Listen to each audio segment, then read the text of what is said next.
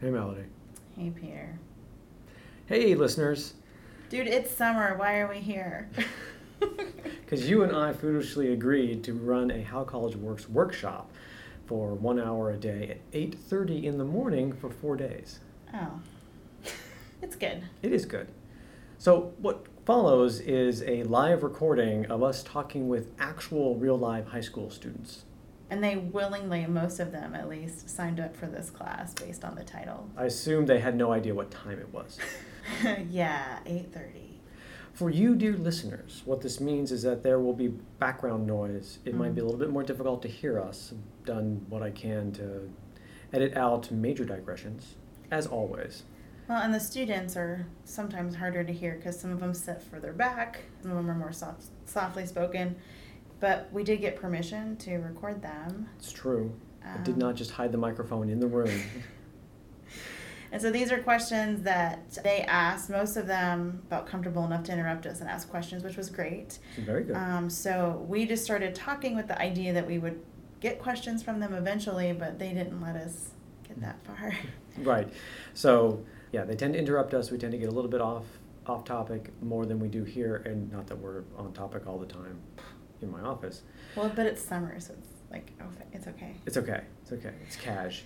Well, and also there are notes that I wrote on the board, so you might hear people ask, what does that say under that? Apparently can't read my writing, which I think is awful for them because my writing is awesome. But your writing is better than mine. Yeah. But yes, so if things seem to come out of nowhere a little bit, I might have edited it for clarity or for length. And if they're referring to things that you can't see because this is an audio medium, it's because there's something written on the board. So we hope you enjoy these next few episodes, and that probably cover a little bit of material we already have, but hopefully it'll be enjoyable to listen to some live people who are high school students ask us questions. Who really don't know how college works all the time. So true. Yeah. All right, enjoy the show. Bye.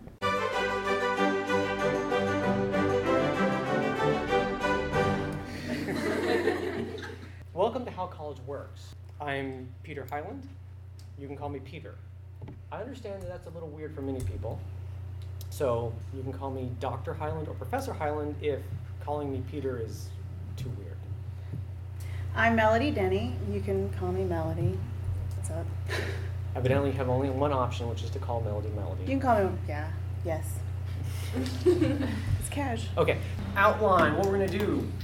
Our time together here every morning, ladies, every morning we're going to start with this ball of energy here.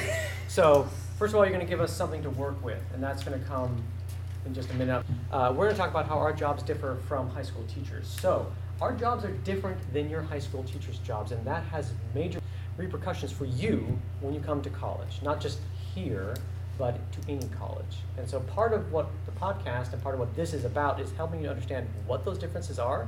So when you roll into my office and you're all like, I don't like how you're doing stuff in class.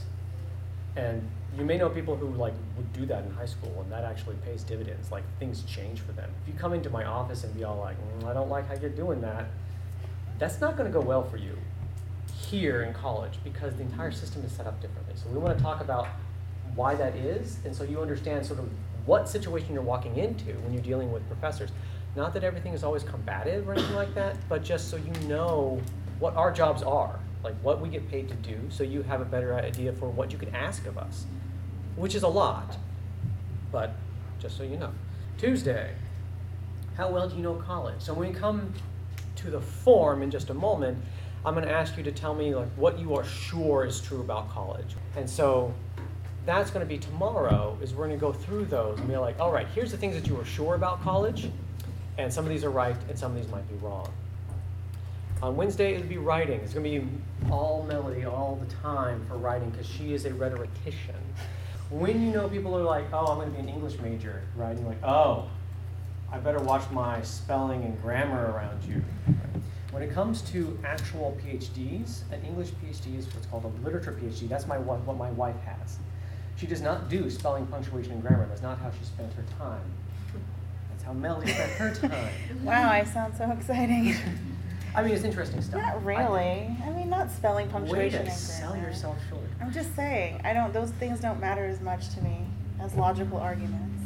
Okay, I'll buy that. Okay. All right, so anyway, so a rhetorician is much more what you think of in terms of the mechanics of writing, and so Melody's going to talk to you about what the differences between what most of you have had in terms of high school writing and college writing. What is it that we're looking for? What is it that we expect of you? What is it that we want from you? And some of those are going to be very different than what you have in high school. Thursday, student entitlement, what not to do. So once we have developed a rapport with you, then we're going to talk about the things that some of the students we have done that we find not so good.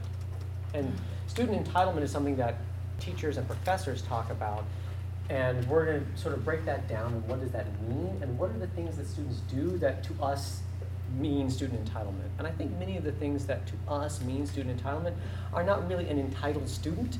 It's just, again, is this difference between the environment of being a high school student and being a college student. There are different expectations that you have that are very reasonable in high school, that are not so reasonable in college. And for a college professor who's not thinking about things, that will read as entitled. And then they'll get Pissy. Yeah, that is the word I was thinking of. I was trying to think of a different word that wasn't pissy, but pissy is a good word. Yeah. I have been a graduate student at University of Wisconsin-Madison. I have been a postdoc and taught classes at McGill University. I was at the Teaching and Learning Lab at MIT, and I taught at the liberal arts. How's MIT? Is that interesting? It was very interesting. But I they was still also got in the rules? Teaching and Learning Lab. So I was much on the administrative side of things as opposed to faculty, which means nothing to you right now. But also I did curriculum development and assessment. That's gonna be stressful. It was pretty chill where I was, but I was not a faculty member. If I was a faculty member in the physics department, I went to, yeah, that'd be stressful. But I was like, no, I don't want that job. This other job looks much more interesting. It's like the question of will your professors know who you are? That's obviously going to be context specific. True. Like here, yes. In a lecture room with 500 students, probably not. Unlikely. I can Like, answer move this on? one. Are you really as good of a writer as your teacher says? Probably not. Sorry. How do you address a professor? The shortest answer is pay attention to what they say. If they come in and say, I'm Dr. Hyland, then you should refer to them and address them as Dr. Hyland. I came in and said, call me Peter. If that's uncomfortable, call me Dr. Hyland, Professor Hyland. Either one of those is fine. So I prefer that you call me Peter, but I also understand that that's not really a thing that many first semester or first year college students are comfortable with, and so I give you other options. If you go look at their door, there's a plaque in front of almost every professor's door that tells you what they are. It says assistant professor, associate professor, professor, blah, blah, blah. Generally speaking, professor blah, blah, blah is fine and is going to be safe. There are situations where somebody is a professor but not a doctor, or somebody is a lecturer, not a professor. What's the difference between a professor and a lecturer? Status and pay. Yeah. So we can get into some of this. There are two types of faculty, or two types of instructors is the generic term. I'm going to write this down. Sure. So there are two types of instructors at the college level. There are tenure track professors or instructors, and there are non-tenure track professors or instructors. Tenure means basically guaranteed employment. So when Melanie and I achieve tenure, we are guaranteed to be employed here for as long as we maintain good standing. And maintaining good standing is really easy once you achieve tenure. It becomes difficult to get rid of us. Yes. Do you receive that whenever, like, students like you enough, or is that like a... That's a good question. No. Yes, sort of, not really. So the answer to that is there are student evaluations. At the end of every semester, all my classes are evaluated, and my students fill out forms, if I can get them to, about the quality of my instruction, how prepared I was. There's a lot of sort of general questions which they're asked about. So basically trying to get at how good a class was my class. How good an instructor was I as an instructor. However, those are taken with a grain of salt. The people who decide whether I receive tenure or not is not the students, though their input may be solicited. The people who decide whether I have tenure are other tenured faculty members. Define solicited. When I go up for tenure, here it's called the Personnel Committee, but it goes by different names. This is a committee that is made up of already tenured faculty members they will send an email out to the entire campus, both the faculty and the students and the staff and administration, and say, these people are going up for tenure. If you would like to please submit a letter, whether in support or against support, or against my receiving tenure, and send it to the personnel committee. And so I might go around as well and go to my students and say, hey, would you write a letter in support of my tenure? Or I might go to my colleagues and say, would you write a letter in support of my tenure? And all those letters get collected by the personnel committee. They read what's called my dossier, which is my collection of all the evidence I have collected to show that I am a good quality instructor and the college should keep me here. They read through those letters and then they make a decision. But they've gone through this entire process as well. And certainly there are things where there are pedagogical techniques. Pedagogy, is that a word you know? It means teaching. So pedagogy is teaching. There are techniques which are effective, but you don't like. So so I had a friend in graduate school. He was a fantastic TA. His students hated him. So when he had his course evaluations, he was ranked like low. Was that a 5? He was like a 2.5 or 2 or something. It was really distraught. But if you go look at the GPAs in that class of the students, his students were above the average. They didn't like the way he did it, but he really served them because they did better in that class than on average than the other students in that class. His grade was like noticeably higher than the average of the other sections in that class. So that's something which professors and faculty are aware of. Is there are things that we do which we are sure and we are convinced are good for you that you don't like. And you may come at the end of that semester and be like, I hated it. It made me work so hard. It seemed all disjointed and blah, blah, blah, blah, blah, blah, and like random, all caps sort of a thing. It's like you're sending a text to your friend, all right? And then the personnel committee reads that and is like, well, I've had this review before, and I didn't buy it. Also, writing all caps means we're not going to take you seriously. Just keep that in mind. All right? And speaking in generalities means we won't take you seriously. If we're like, Melody was never prepared, and she never was good about her assignments. Okay, that's very general, but if you can say specifically how she was unprepared and how she backtracked on her assignments, that carries a lot more weight. So the audience of who's going to read this is different than you might think. So that personnel committee then makes a decision to recommend whether I receive tenure or not. This will happen for me, at the end of next spring. It's typically between years 5 and 6, right? 5 to 7 years, but yeah. Tenure is based on these things. So peers feedback, like Peter was saying, those solicited letters, those count. Also, we have teaching observations where they come in and watch us and they fill out these forms. That goes in our dossier. So teaching is a huge part of that, and student evals are part of teaching. So for us, this is a teaching institute, so that's weighted pretty heavily. At other places, research and publishing is very important, so that might be weighted more. I mean, it's still weighted here, we still have to do it. And then service to the college, like committees, advising students.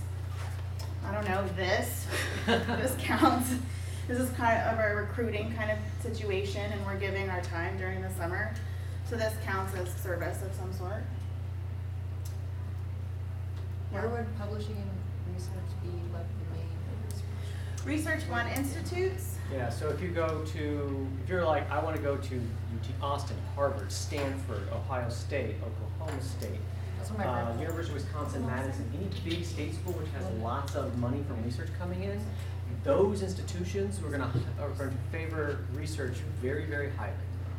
And so there will be professors there who can get tenure based almost solely upon the research money they're bringing in. If they're bringing in like $1 million each year in grant money, they're basically golden.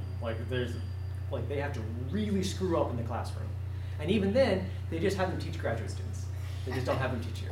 Yeah. That's the way that one works. And they're all like, oh, they are a shitty teacher.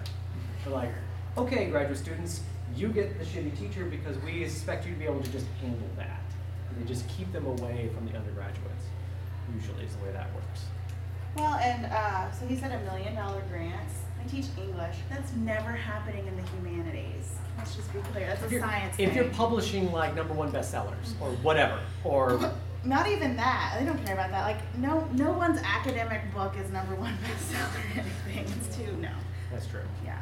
I mean, if I decided. I take that back. If I were to publish like a romance novel, that wouldn't really count toward my academic dossier. They'd be like, well, that's cool. Yeah, that's true. That's true. But if you're publishing in prestigious academic journals, Yes. if you are, editing anthologies, Yes. that sort of thing. So in terms of like lecturers, she was asking like, well, what's the difference between a professor and a lecturer? It often comes down between tenure and non-tenure track. But lecturers are teachers. They're Yes. teachers, But so when I'm granted tenure, knock on wood, Is it like more of a status thing? I'm Kinda. guaranteed employment when I get tenure. A lecturer is never guaranteed. They're on one-year contracts, year to year, very contingent upon enrollment That's kinda and scary. budgets. Yeah. Yeah, lecturers and adjuncts are generally the first to go if enrollment drops. If the English department has an adjunct professor who's there to help, cover the load that they need to teach those classes, and enrollment drops, and the adjuncts section filled, but Melody needs Too bad. a section, It's mad. they boot the adjunct and they give those students to Melody's section. Those poor students. So the more students you have, the better you are? Yeah, No. kind I of. mean, we are required to maintain a certain amount of teaching. So a number of credit hours per semester on average in order to basically fulfilling our duty to the college and university in terms of teaching. And so if we are under-enrolled, that can be a problem. So if our classes don't have enough students so that those classes then get canceled, then if that's a consistent problem, then that's a problem for us. If that happens to me, then eventually my boss comes to talk and says, you're under-enrolled all the time. We need a plan, because if you continue to be under-enrolled, that is one of the very few things here that you can fire me as a tenured professor for, is being chronically under-enrolled. That's not true everywhere, but here it is. What's under? So I'm required to teach a minimum of 12 credit hours a semester on average. I can teach a little low one semester, a little higher another semester, that's fine. But that's for Melody's classes that are 3 credit hours, that's 4 classes a semester. She has to teach 4 classes a semester. For me, when I teach labs, that's 3 classes, because there's usually 4 credits for a lab course. If my classes don't make, if I offer an astronomy course or a physics course that doesn't have enough students that enroll into it, eventually that class gets canceled before the semester starts. So that means that instead of teaching 3 classes, I'm teaching 2. Now I'm only teaching 8 credit hours. And so now I'm light, my load is light. I am under-enrolled. I didn't get enough students to sign up for my classes, and now I'm not fulfilling my duty to actually teach the classes that the college needs. So here we have a really low number. We are a small school, so we have 5. 5. I only need 5 students to sign up for my class, and it will make, and I can run it. But there are lots of places where you have to have 15, 20. I mean, if you have a class that's capped at 35, you're not going to run it with 5 students. That's not very effective or efficient in terms of spending money on teaching, paying people to teach. So what makes college fun? All of that. I mean, so one of the things is that this is how our jobs work. Your job is to come here and do what you do. So this is not a standardized testing environment so much. So at the end of, my brother teaches or has taught high school in California. At the end of every year, there are standardized tests, which then they are ostensibly testing the students, but they're really testing the instruction. They're testing the high school. How well is the high school performing at teaching That's the how they students? get money. Yeah, they have to get enough test scores to get the money for that. That's not the way this works here. Here, it is a different setup. You don't have to perform on standardized tests. You have to perform on my tests. I write my tests, and my students don't like it. I write my tests like 2 days before. That way, because I feel it puts me in sort of an ethical, weird position. If I've already written the test a week ahead of time, they come in and ask me a question. It's like, okay, well, she's asking about a question which is really close to the question I've actually written on the exam. At this point, do I move in to talk about that, or should I not? Am I giving her an advantage or not? I mean, so I write it very close to the exam. But it also means like my exams are not standardized. They are literally just problems for the exam. It's not like a Scantron or anything like that. But it also means that you only need to fulfill the requirements to get a major at the college university. Do what you want to do. It's not up to us anymore. It's up to you. When you get to college, you get to pick what you want to do, and you get to go and do it. You might have things like your parents require some stuff, but aside from that, you can do whatever you want. I heard there doesn't have to be a semester test. No. A final? I don't give finals. Some people do though. Some people do, but I don't tend to give cumulative finals in my classes because they build, and it seems like giving you a test on the last 3 chapters of material and then giving you a final seems kind of pointless, because if you didn't get the material on the first 2 tests, you've already failing the 3rd test. I see no reason to give you a 4th failing grade. Unless you just like to fail things. Some professors like that. Different kinds. All right. Ooh, some excellent questions. Can I come to you outside of class and have you explain a subject differently? Instead of telling you to teach differently, can I ask you to in a one-on-one setting? Yeah. Yes. Yes. Yeah, absolutely. I mean, one of the things which I think is good, especially here at smaller colleges or liberal arts colleges where there's much more contact between students and teachers, is that you can absolutely be like, hey, I don't quite get that. Could you explain it again maybe a little bit differently? And generally we're pretty open to doing that. And you might run into some professors, because we are actual people and some people are mean. I mean, So you might run into a mean professor. You'll probably know that's them when you get there. You'll be like, oh, yeah, don't want to ask them anything. But assuming that they're not crazy people, you can You go don't ahead. have to be crazy to be mean. Okay, assuming they're not mean or crazy mean, then you can say, I don't quite understand.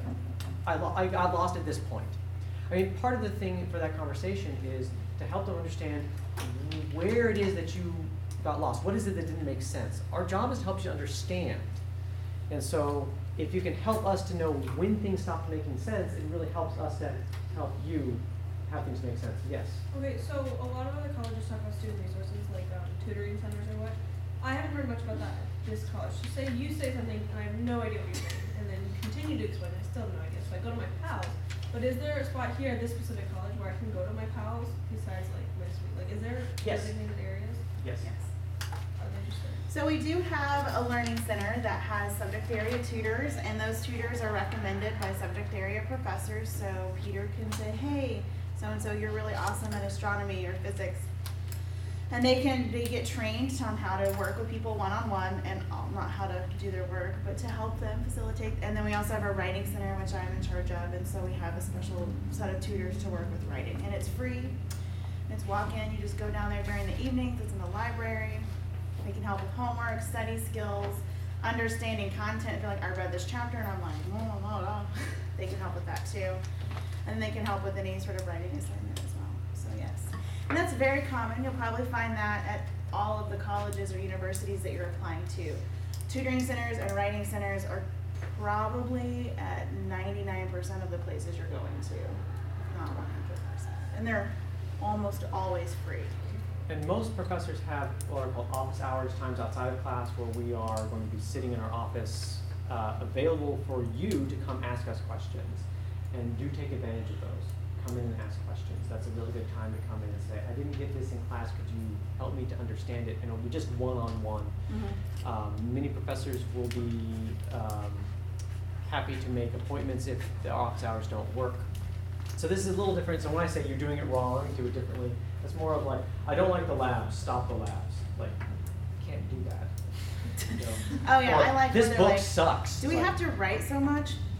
It's a writing class. Yeah. Sorry. Or like, this book is difficult. It's like, I cannot switch books in the middle of the semester. It's good feedback, but like, coming in and being all like, we need to change your books. Like, okay, A, No. that's No. you tell me what to do, I don't like that. B, like, I can't in the middle of the semester. I literally cannot. I think I'm legally required to maintain the books that I have put on into the bookstore to say, these are the books we're going to use. I have to use those books. I can't be all like, and now we're doing something else. You're in charge. Yeah. Yeah. Well. Basically. And to a point, we have to work within the system too. We have to think about other students who've already spent money on the books or whatever. So. So can you guys specify the difference between graduates and undergraduates and minors and majors? Sure. That was Okay. the question. Graduates and undergraduates. Here, we do not have, I don't think, graduate degrees. A graduate degree is anything above a baccalaureate or a bachelor's degree. So Oh, a so master's or a PhD, an MD, a Juris Doctorate, a JD, these those are are all graduates level degrees. A master's of fine arts, kind of thing. So these, anything that assumes or requires that you have a major already, a degree already, is a graduate level degree. A undergraduate is anybody who's at college to earn a bachelor's level degree. So if you're an English major, a science major, an engineering major, history, if you're going to graduate and walk and get a degree that says, I majored in blah, you are an undergraduate student. So if you're a bachelor, Yes. you're a graduate. If you have a bachelor's degree, Yeah. you are no longer, so I should say student. So if you have a degree and then you go out into the workforce, you're a college graduate, but you're not a graduate student because you're not going to school to get that graduate degree. Yes. So like straight coming from high school into college next year, you'd be an undergraduate. That is Yes. correct. Yes. Yes. What degrees do you have to be a professor? It's a good question. It's a good question. Short answer, truthful answer is none. That's not really the case most places. Okay. Generally speaking, everywhere wants you to have a terminal degree. So a terminal degree means that it is the highest degree in that field. For physics, that's a PhD. For composition and rhetoric, that is a PhD. For some fields, there are no or very few PhD programs in them, and so a master's counts as a terminal degree, or a master's of fine arts counts as a terminal degree, which would then allow you to be a professor. But being a professor only requires that the personnel committee or whatever the appropriate committee in that college or university is say that you are professor material. That's all that's actually required. I've had a very good mentor at one of the institutions that I was at who was a professor of mathematics and had worked in designing supercomputers, did not have a PhD. He had gone to graduate school and got poached from graduate school to go work at some supercomputer company, and then decided like this is not cool, started teaching on the side, and then like came in, got hired, and then became a professor. But he did not have a PhD. So generally speaking, PhD or a master's depending on the field, but there actually are no requirements aside from the rest of us say yes. Is there like an average number of years for how long it takes to get each degree? Yes. I think, Oh my god. so I think we're starting to get closer to 5 years on average for an undergraduate degree in the United States, though 4 years is what it's meant to be. Almost everybody sets up a major to be a 4-year progression. Often the first year and a half is with some low-level courses within that major and some breadth courses of some description for the college. And then as you go on, you get more and more advanced and focused classes within that major. So most undergraduate majors are meant to be done in 4 years. What if you just want to get your associate's degree? Those are 2-year degrees. Most associate's degrees, if you go to school the entire time, you should be done in 2 years. So baccalaureate degrees are 4-year degrees. Master's degrees are another year or 2 on top of a bachelor's. In the sciences, they're a year or 2. In the sciences. In the humanities, they can be up to 3. Is there is it associates versus bachelors? Is there certain programs that only allow associates like in general, and that you only need an associates to get into that general field, or is it better to just go for bachelor? Like, what's the advantage of going for an associate? A lot of associate's degrees are for like technical schools will grant associate's degrees, like to be like a legal assistant is an associate's program, a dental assistant can be an associate's program. People work in medical offices with medical paperwork, that's an associate's program. So it just kind of depends on what you're wanting. A bachelor's degree wouldn't help you if you're like, well, I want to be a dental assistant. So associates are more focused, is what you're They saying. tend to They be. tend to be more And you focused. can go more, not more places, that sounds bad, but you have a broader, Yeah, options. if you come here and have a bachelor's degree of any sort, we require you, because we are a liberal arts institution, to take classes in a breadth of topics, so that our philosophy is that we want our students to graduate not just with skills that allow them to get a job and lead a comfortable life, but also to be well-rounded human beings and individuals.